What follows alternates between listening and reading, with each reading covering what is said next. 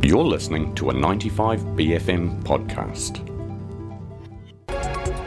You're tuned into The Wire, 1 hour of current affairs and analysis starting now.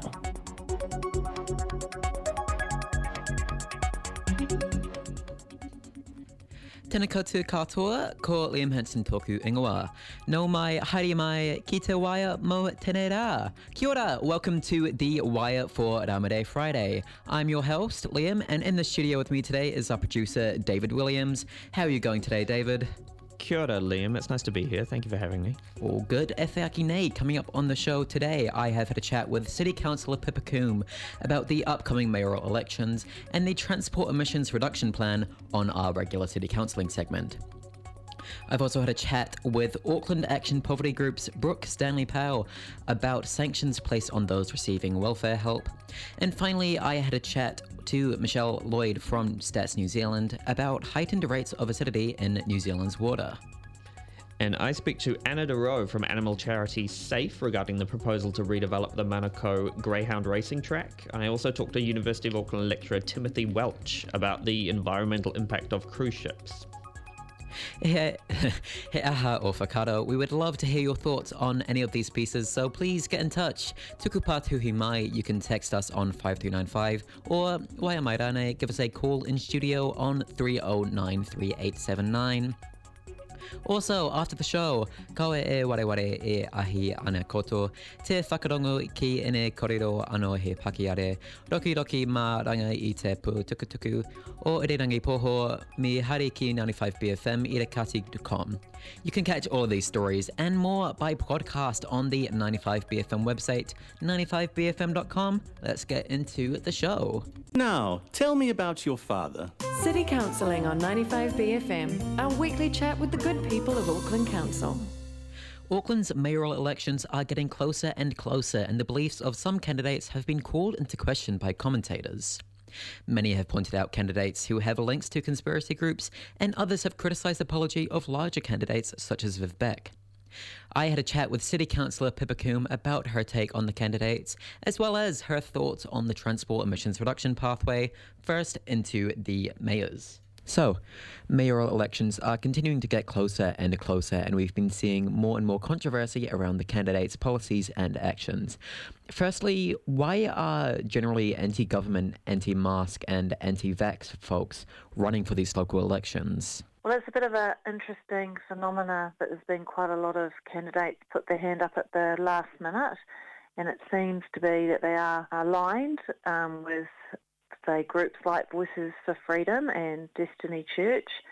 I think there's still a bit more research to do on some of these candidates, but I definitely had my own run-in with one of them on Tuesday at a Meet the Candidates event, where they came along. One of the candidates came along who's standing as Rock the Vote, but it was very clear that his policies have got nothing to do with what the Rock the Vote movement is about, which is, as you might know, that's a movement that came from America to get the youth vote out. But we haven't, we're still just waiting to see what their exact policies are and what the platform is that they're standing on. But at the Meet the Candidates, they definitely showed some of their true colours. Do you think that this is a part of Brian Tamaki's recent announcement that he is attempting to form his own umbrella party of anti-vax, anti-mandate political people? Yeah, I don't know all of the connections yet. I know that the Rock the Vote candidates are aligned with Voices for Freedom. So I'm not sure if they come under the umbrella of Destiny Church as well, but I think they do share similar views around being anti-mask, anti-government, bit of climate change denial in there too. Do you think that this is something that we need to be worried about, these new candidates, or is it more of a aspect that shouldn't be too much stress for the actual candidates? Well, I think it is a real worry. Like I was talking to some parents last night who were just concerned that similar candidates standing for school of trustee elections, you don't have a lot of information to go on. If you're trying to do some research on a candidate, you just might not know what their true colours are. So it just highlights really the importance of doing research about who's putting their name up and who's wanting to stand. And, we're going to see more and more information that's going to go online to help with voters learn about candidates. I'm just trying to complete one of the surveys today. That's the spin-off. We've also seen quite a big storm around Viv Beck this week, with her openly coming out against co-governance between Māori and the Crown. What does this say about her as a candidate? Yeah, it's really sad to see that positioning as if opposing co-governance is a good thing. And I know she's trying to kind of tap into the sentiment around three waters, but, co-governance is a very broad, wraps in a whole lot of partnership obligations that we have as treaty partners. And just for example, I'm co-chair of the Hauraki Gulf Forum, and that's been a really transformational step that we took to adopt co-chairs. And then if you think of the Tupunga Mongo Authority as well, that operates as a co-governance entity, and they've been doing some great work. So I really think it's a bit of a dog whistle policy rather than having been thought through very well, especially when you think about the role of the mayor and the role of council. The interesting thing about this position is the fact that it has pretty much been switched over, with her just a few weeks ago being for co-governance. Do you think that this could be a strategy of hers rather than a genuine policy belief? Yeah, I think Viv is a thoughtful person, and she understands how local government works. So, yeah, I was very surprised that she has put this forward, and I just wonder if it's come from people who are advising her who've got different agendas than perhaps she does, and they're using her as to really take a platform that's very negative and very destructive. So, yeah, if I was Viv, I totally wouldn't have gone there with that messaging. I'd also just like to quickly get your take on the new transport emissions reduction plan that came out about a week or two ago. What effects do you think that this is going to have on Auckland commuters? Well, it's a very exciting piece of work. It's actually a pathway rather than a plan, and implementation planning will come out of it. But what it's saying is, if we want to achieve 64% emissions reduction by 2030, we have to put ourselves on a pathway to get there, and that's got to be about focusing on transport. And a lot of it is already underway when you think about improving bus services, electrifying the ferry and bus fleet, improving walking and cycling options. That's all part of the pathway. And this document, it really is very bold, and it says, it's going to be difficult, but it's achievable, and this is what we need to do. With free public transport being such a large topic within the mayoral race right now, how could the funds that are being placed into the reduction pathway be balanced with the lost funds of free public transport? Yeah, I'm a fan for free public transport targeted at specific groups, and I think there's evidence to show that will increase bus patronage, but it's got to be tied in with the efficiency and frequency of bus services. So I think it all works together, but it's just one part of the pathway. I mean, a massive bit of it is just going to get people not taking the car for trips that are under like 2 kilometres that can easily be walked or cycled. So that's what Aucklanders need to start doing if we're ever going to get to our emissions target. That was City Councillor Pippa Coom talking about the transport emissions reduction pathway, as well as the upcoming mayoral election. Have you tried mindfulness? Try mindfulness. City Counselling on 95BFM. We are going to go to a couple of quick tracks now. This is It's Oh So Quiet by Godot Björk.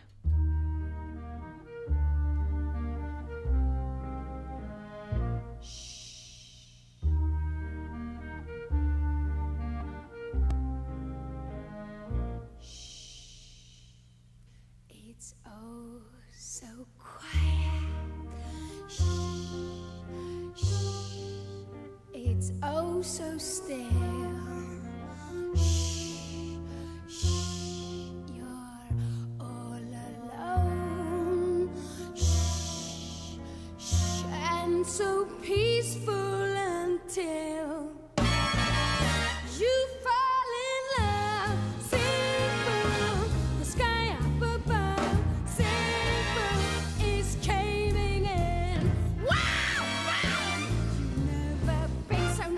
about a guy you wanna love, you wanna cry, you cross your heart and hope to die. Till it's over, and then shh, shh, it's nice and quiet. Shh, shh, but soon again, shh, shh, starts another big riot. You blow a fuse, sing boom, the devil cuts loose, sing boom, so what's the use? Wow, of falling in love.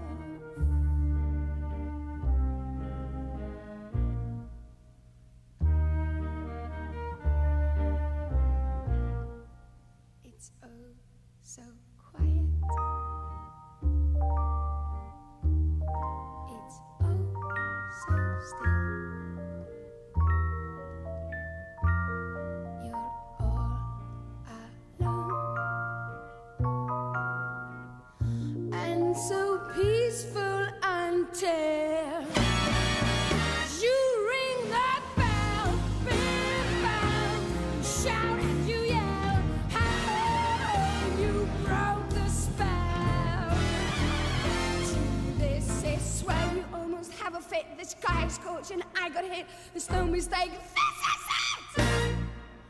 Till it's over, and then it's nice and quiet. Shh, shh, but soon again, shh, starts another big riot. You blow a fuse, sing boom, the devil cuts loose, sing boom, so what's the use? Wow, of falling in love. The sky gives in, the devil cuts loose, you blow, blow, blow, blow, blow your fuse. When you fall in love.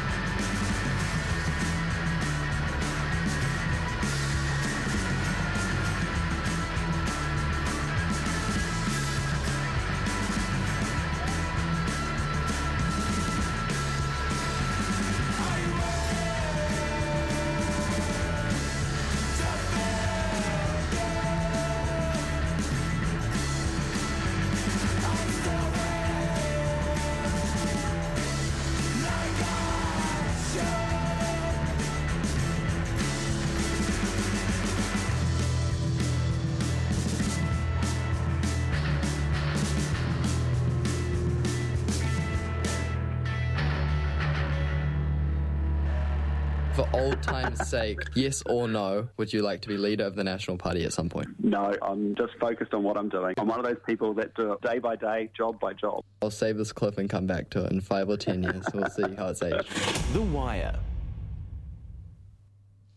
The lease for the Manukau greyhound racing track expires at the end of this year. Auckland Council is currently taking submissions regarding a proposal of turning it into an athletics and track and field facility. Animal charity SAFE says it supports the once-in-a-lifetime opportunity to turn the facility into something for every Aucklander. I spoke to campaign manager Anna de Roo regarding SAFE's position on the proposal. SAFE has called this a once-in-a-lifetime opportunity. Why would you say that? I guess I would say that because the Greyhound Racing Club's lease comes up for renewal in December. If that lease is renewed, there'll be a greyhound racing track there for the next 33 years. So this really is quite a big opportunity to provide a community-focused facility on land previously occupied by greyhound racing.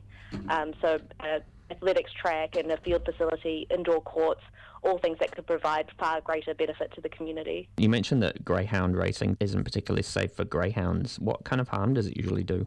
Yeah, so racing greyhounds puts dogs at serious risk of injuries, fractures and death. Hundreds of dogs are injured every single year through greyhound racing. Many lose their lives on the track. Do they get specific kinds of injuries? Yeah, you're looking at fractured hocks, torn gracilis muscles. There's a wide range of injuries that can happen. There's been a few government reviews into the safety of greyhound racing, and basically all of the reviews have found that greyhound racing is inherently dangerous.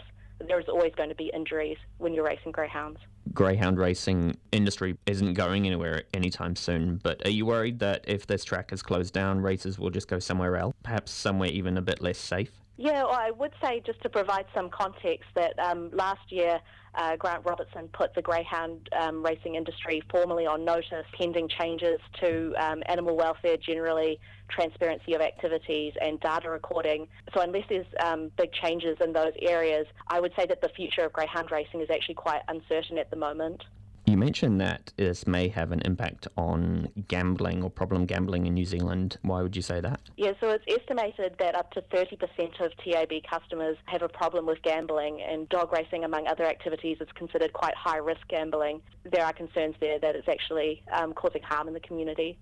How confident are you about the proposal? That it will go towards an athletics track? Yes. I'd say that there's strong support already in the community. So in an earlier draft plan, 750 people provided feedback to the council, and many of them were very enthusiastic about an athletics track and having a more welcoming space for local families. So that's now been opened up to the wider Auckland region, and I think this is a fantastic opportunity for people to have their say and have something that puts family and community ahead of gambling and animal cruelty. So we would encourage anyone in Auckland to agree to this, to make a submission on that draft plan. What should people do? Yeah, absolutely. Put through a submission. You would need to register, but it only takes a minute. It's a very easy process, and as I say, like the plan that gets put forward now could make a difference to the next 33 years. So it really is a big opportunity. Feel free to reach out to SAFE if anybody has any questions about this. That was SAFE's Anna de Roo regarding the proposal to redevelop a Manukau greyhound racing track. We'll be back after a break. What's a 7-letter word for Street Fighter? No idea. Okay, what about treasure trunks and 6? What does that even mean? Shit, you're useless. Don't you know anything? I know that tonight at Ponsonby Social Club there's... The Updos live, followed by Shay Fu and Chip Matthews. And tomorrow... Brucey Jordan live, followed by Kilimanjaro and Grantis. Same old Ponsonby Social Club, 152 Ponsonby Road. Wow. Music's everywhere. It's like a cloud of art. Here at 95BFM, we've sucked up some of the best contemporary bangers, bottled them and chucked them into a special Spotify playlist just for you.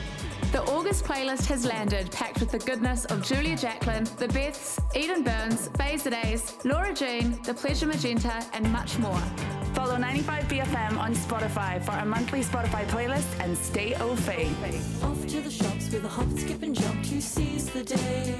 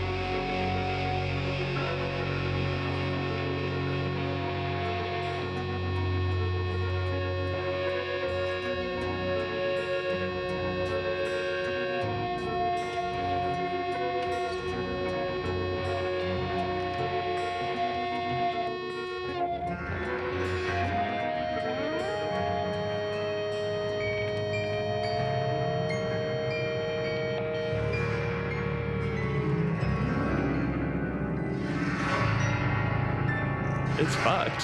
Yeah, it is. The Wire. Statistics New Zealand has recently put out a report into their updated ocean acidification indicator.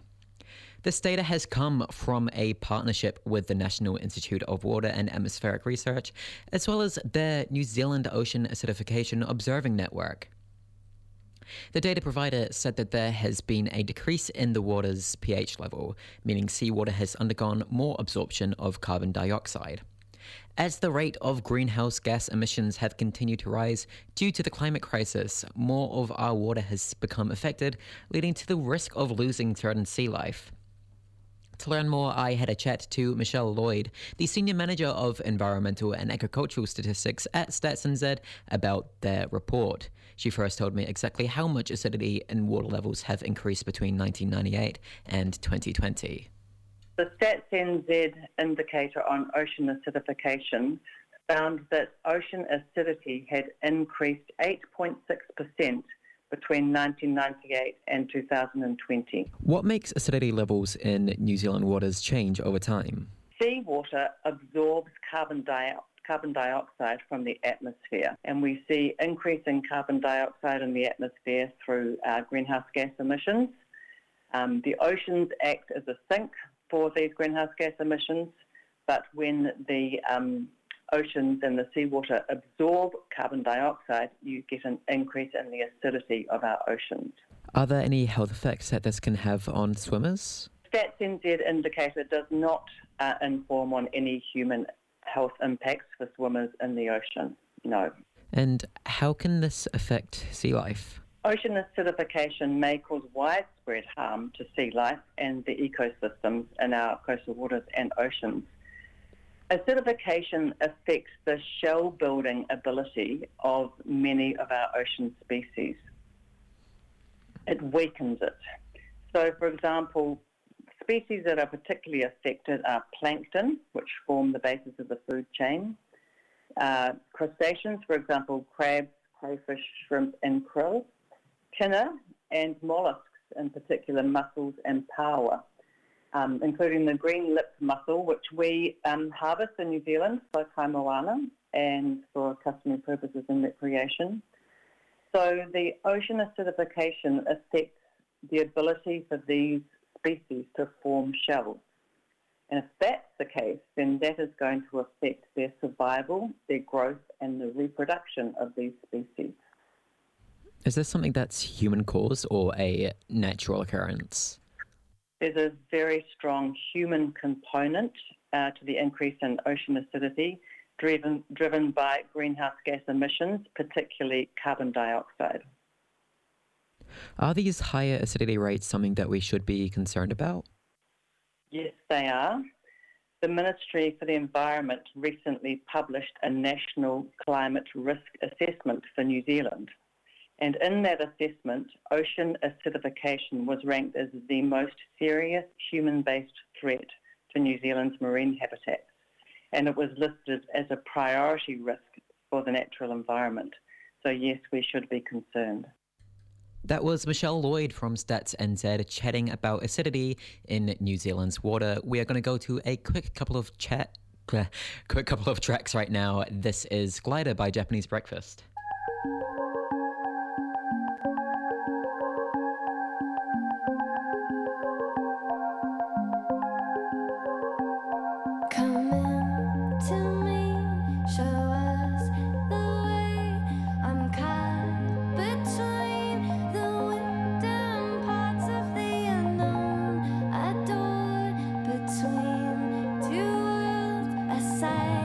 To see, it feels like everything.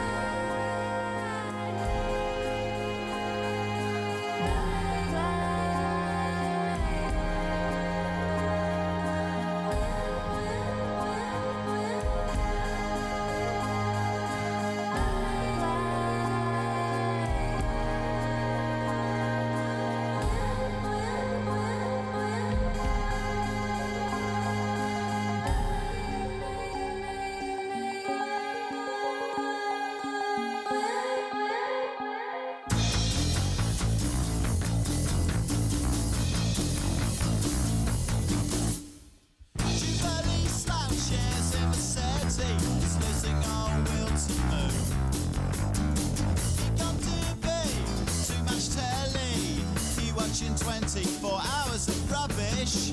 He got butane, he got plastic bags, his eyes are going square. Oh yeah, he no raver, just antisocial. He not going to cut his hair. Hey, dresses incorrectly, no one told him 17. He not mean enough. Hey, dresses incorrectly, no one told him 17. He not mean of being like anyone else. Jubilee's dad, Billy Banker, he thinks his son's a slob. Should get out more, stop scabbing. He really should go and get a job. Hey, dresses incorrectly, no one told him 17. He not mean enough. Hey, dresses incorrectly, no one told him where to go. He just don't get out enough. Hey, dresses incorrectly, no one told him talk to girls, but he's just too spotty. Hey, dresses incorrectly, no one told him 17. He not being like anyone else, so he just plays on his computer game.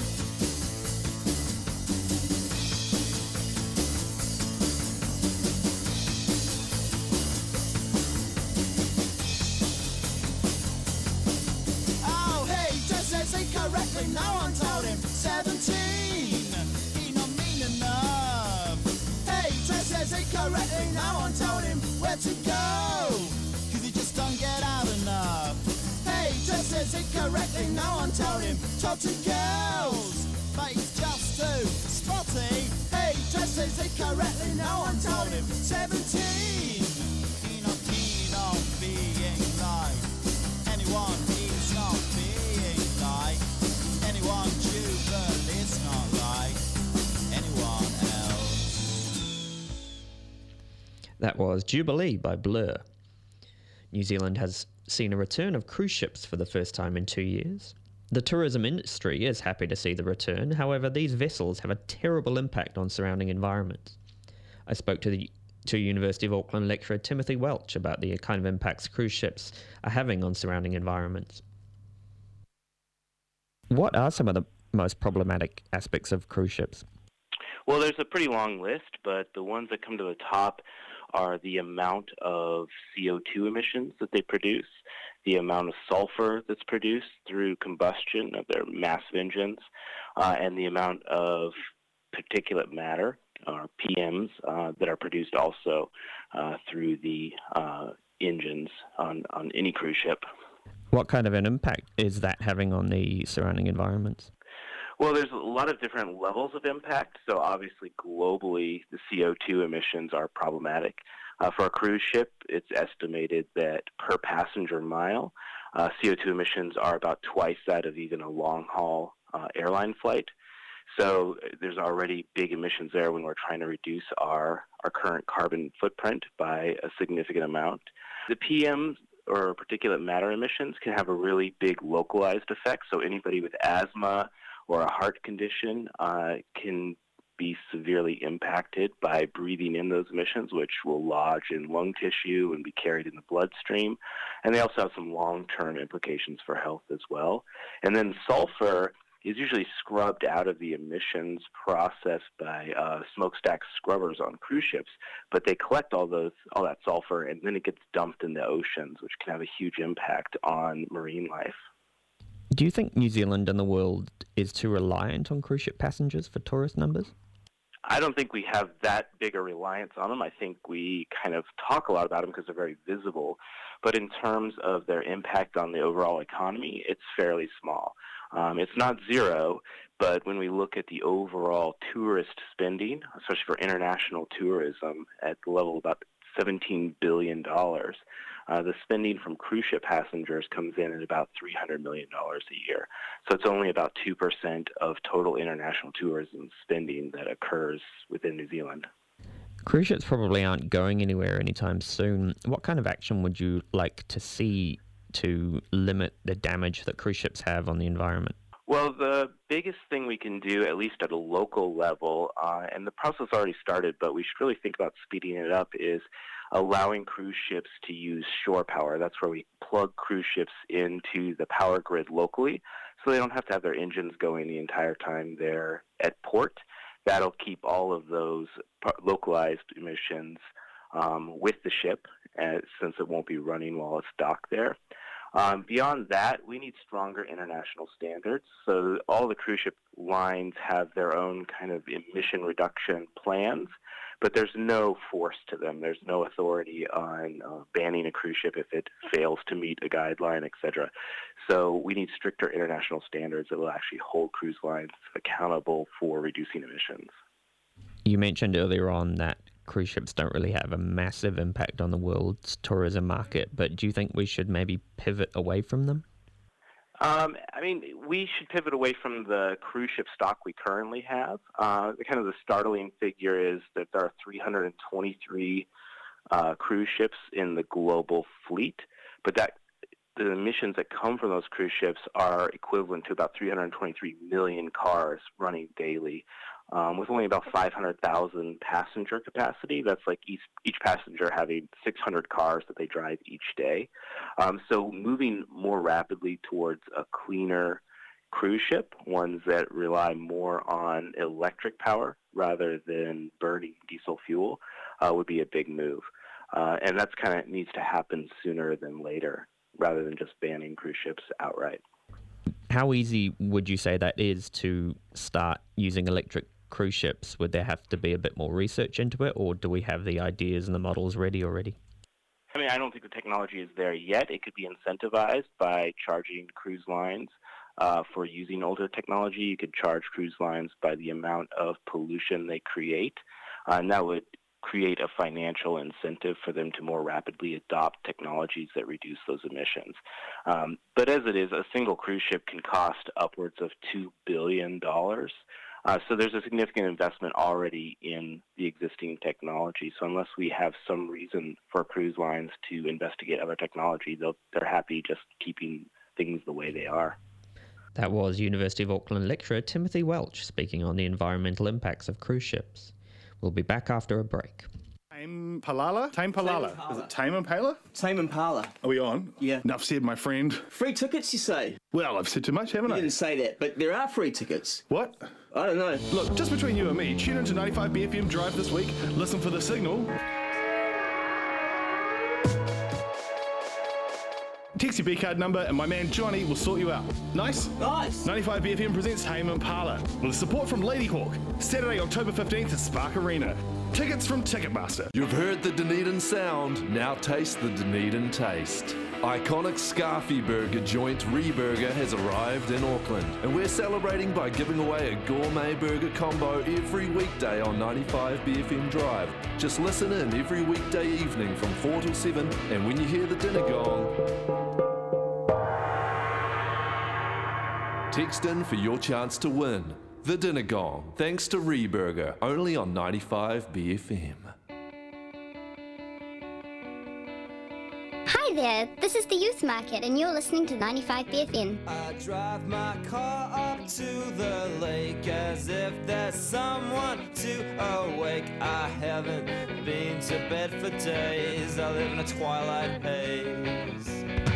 I set my heart to the setting sun, and I hope that no one else has done it, and the drinks are never far.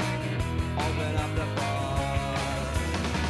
I miss you every single day. I wait until I start your way. I hate the way I'm straying into these perfect days. I love the way your fingers pause.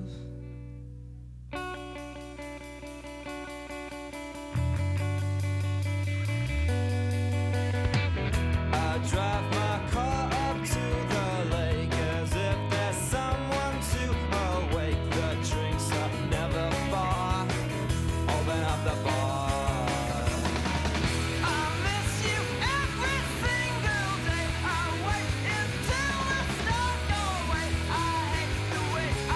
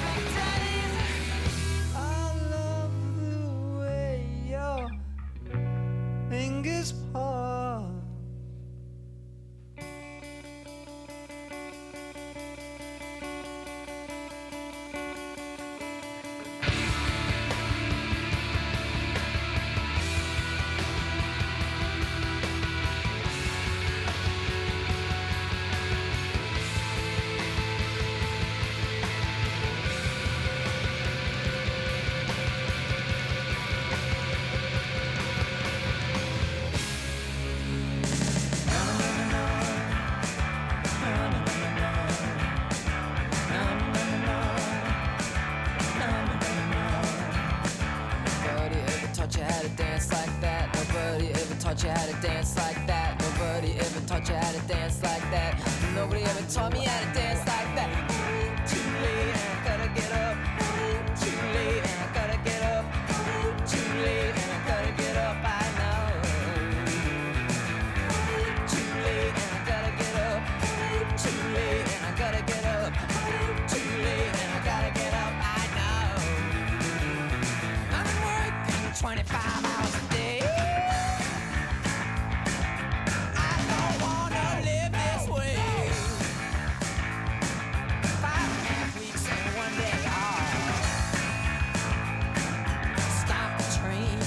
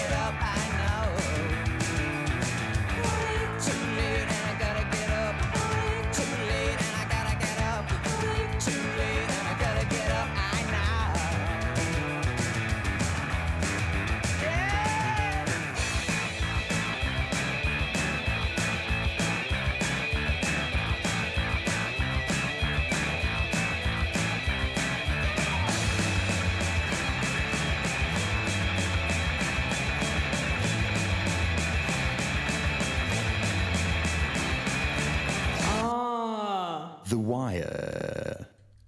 That was Heartache by the Violent Femmes, and just before that was the classic Think Pops by Garageland. The Labour Party was one of many to criticise the National Party's policy announcements of minimising welfare for youth and focusing on pushing them into work. However, the Auckland Action Against Poverty group has called out the government for their own actions of sanctioning those on the benefit. They claim Labour has cut benefits of around 4,000 people who aren't well, are injured, or are living with a disability in the past 5 years. To learn more, I spoke to Brooke Stanley from the organisation about their frustrations. She started by going into more detail about the government's actions against those on welfare. Well, recent statistics show that they've been sanctioning people living with disabilities and medical conditions over the past 5 years. So around 4,000 people have been sanctioned. So that can either be a reduction in your benefit or removal of your whole benefit. And that's if you're not meeting obligations, if you're not showing up for work courses that they might put you in, if you're not answering your phone or you kind of stop communications, if you're failing to meet obligations with them. We know, though, that they also sanction people who aren't living with disabilities or have medical conditions as well. It's a very normal practice at Work and Income, actually. What are the reasons that the government are placing these sanctions on people underneath welfare? So, as I mentioned before, it's failing to meet obligations. So, in order to receive your benefit, you have to kind of attend certain workshops that they might put on for you in order to prepare you for work. You might have to keep in communication with your case manager. You might have to provide documentation to ensure that you can keep receiving your benefit. If you fail to comply with what they're asking for, then they can sanction you. Labor, actually successive governments have used this as a tool to kind of force people or coerce people into becoming ready for work. And if you don't kind of comply with what they're asking for, then they can reduce your benefit up to 50% or they can remove it altogether. Why might people be missing these obligations? There are a whole bunch of reasons why people might not turn up for work seminars. They might not find them meaningful. They might be busy. Often people have young children that they need to take care of, and that's not considered to be work within the system, which in our opinion, that's some of the most important work. People living with disabilities and have medical conditions, their well-being might not be 100%. And so I heard Carmel Sepuloni talking the other day about how they're using this practice as kind of a tool to help people meet their aspirations. And I don't know how forcing people into doing something that they don't want to do or isn't kind of aligned with their own aspirations. Like, whose aspirations are we talking about here? Are we talking about the people that they're supporting, or are we talking about Labor's aspirations for people? Because those are two very different things. Labor has been very critical of recent about their calls to cut down on welfare and push people further into work. How has this developed with the issues that you guys have seen with their own pushing of welfare restrictions? Yeah. I mean, like I mentioned, like forcing people into work, because often the work and the jobs that MSD are offering through work and income are low paid and therefore low valued. And so often these jobs aren't meaningful. And we find that people are working, actually, but it's work that I mentioned earlier the society doesn't recognise as being work, like caring for your children, raising children, caring for sick people and your family, like volunteering in your community. People being able to choose what they want to do with their own lives and their own power, we think is way more important and way more sustainable in terms of, keeping people active. And it also kind of is a way of preparing for a just transition. If we can identify what essential work is required in our communities, and it's working with local communities as well to figure out what it is, then kind of we can all carry each other and make sure that everybody's looked after. Because we can't actually, I don't know if people realise, if the government realises we can't continue to be upholding a colonial capitalist system. It's literally on the brink of collapse. And so what are we doing now to prepare ourselves in order to move into something that's more whole, that's more connected, and that actually where people feel empowered. How much freedom do people who are trying to move into these government-applied jobs have to choose their careers and choose the way that their life goes? Yeah, there's not a lot of choices, actually. Kind of you get given a case manager and they'll work with you to figure out what you want, but you don't get a choice to study if you want to study. You don't really get a choice in the types of work that you want to do. They kind of offer you a range of jobs that are available and you have to choose from them. So there's not a lot of freedom in this space. On the ground, what are the practical effects of these sanctions on those on the benefit?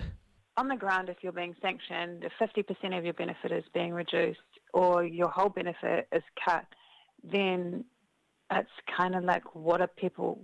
I don't know what MSD think when they're cutting people's benefits when they're already below the poverty line, how they expect people to live. They can't pay their rent. They can't pay for food. First of all, it stresses people out. It really stresses people out because it's like people are living day to day often, and often they're thinking about mainly it's housing insecurity. Am I going to be kicked out of my house? Am I going to be homeless? Like in a week or so, am I going to be able to get food or feed my kids? Am I going to be able to pay for power?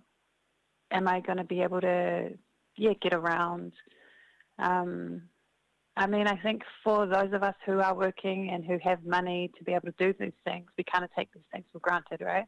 We don't think about, what if all your money gets cut? It's essentially that. What happens when those of us who are working, we don't get paid anymore? Like, what would happen to us as well if that happens? We don't. And people living on a benefit, they often don't have. You essentially cut everybody's choices, right? What changes do you think need to be made to the system? I think we need to change the whole system, to be honest, and I think we need constitutional transformation. We need to move towards Matike Mai. I think within the welfare space, because we're not just experiencing issues in the welfare space, we're experiencing issues across this whole system, and that's because it's been designed in a way that it's disconnected. So we need a system, that's been kind of envisioned for us, that's been set out in Matike Mai. In the welfare space, we'd like livable incomes for all. We want universal services. We want all sanctions to be removed from the welfare space, and we want individualised income support. So at the moment, if you're in a relationship, what your partner gets will impact whether or not you're eligible for income support. So we want all these things to be removed so that essentially people in communities can choose what they want to do with their own lives and their own power. That was Brooke Stanley Powell from Auckland Action Against Poverty, chatting about benefit cuts. That was The Wire.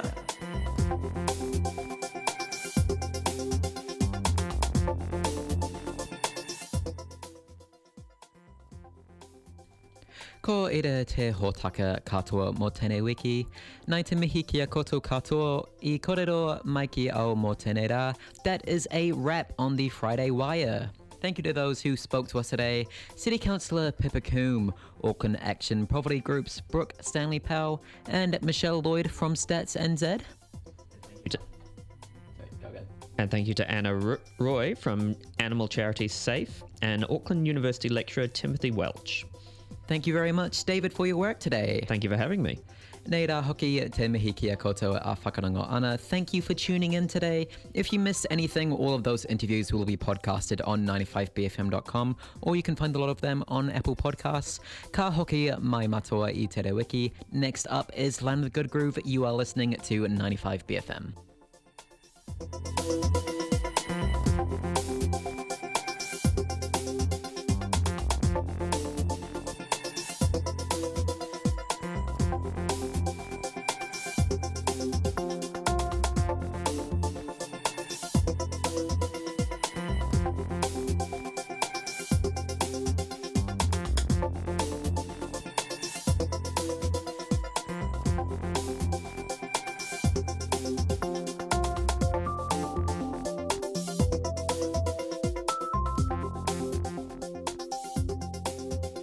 That was a 95BFM podcast. Support 95BFM with a B card. Go to 95bfm.com/sign up.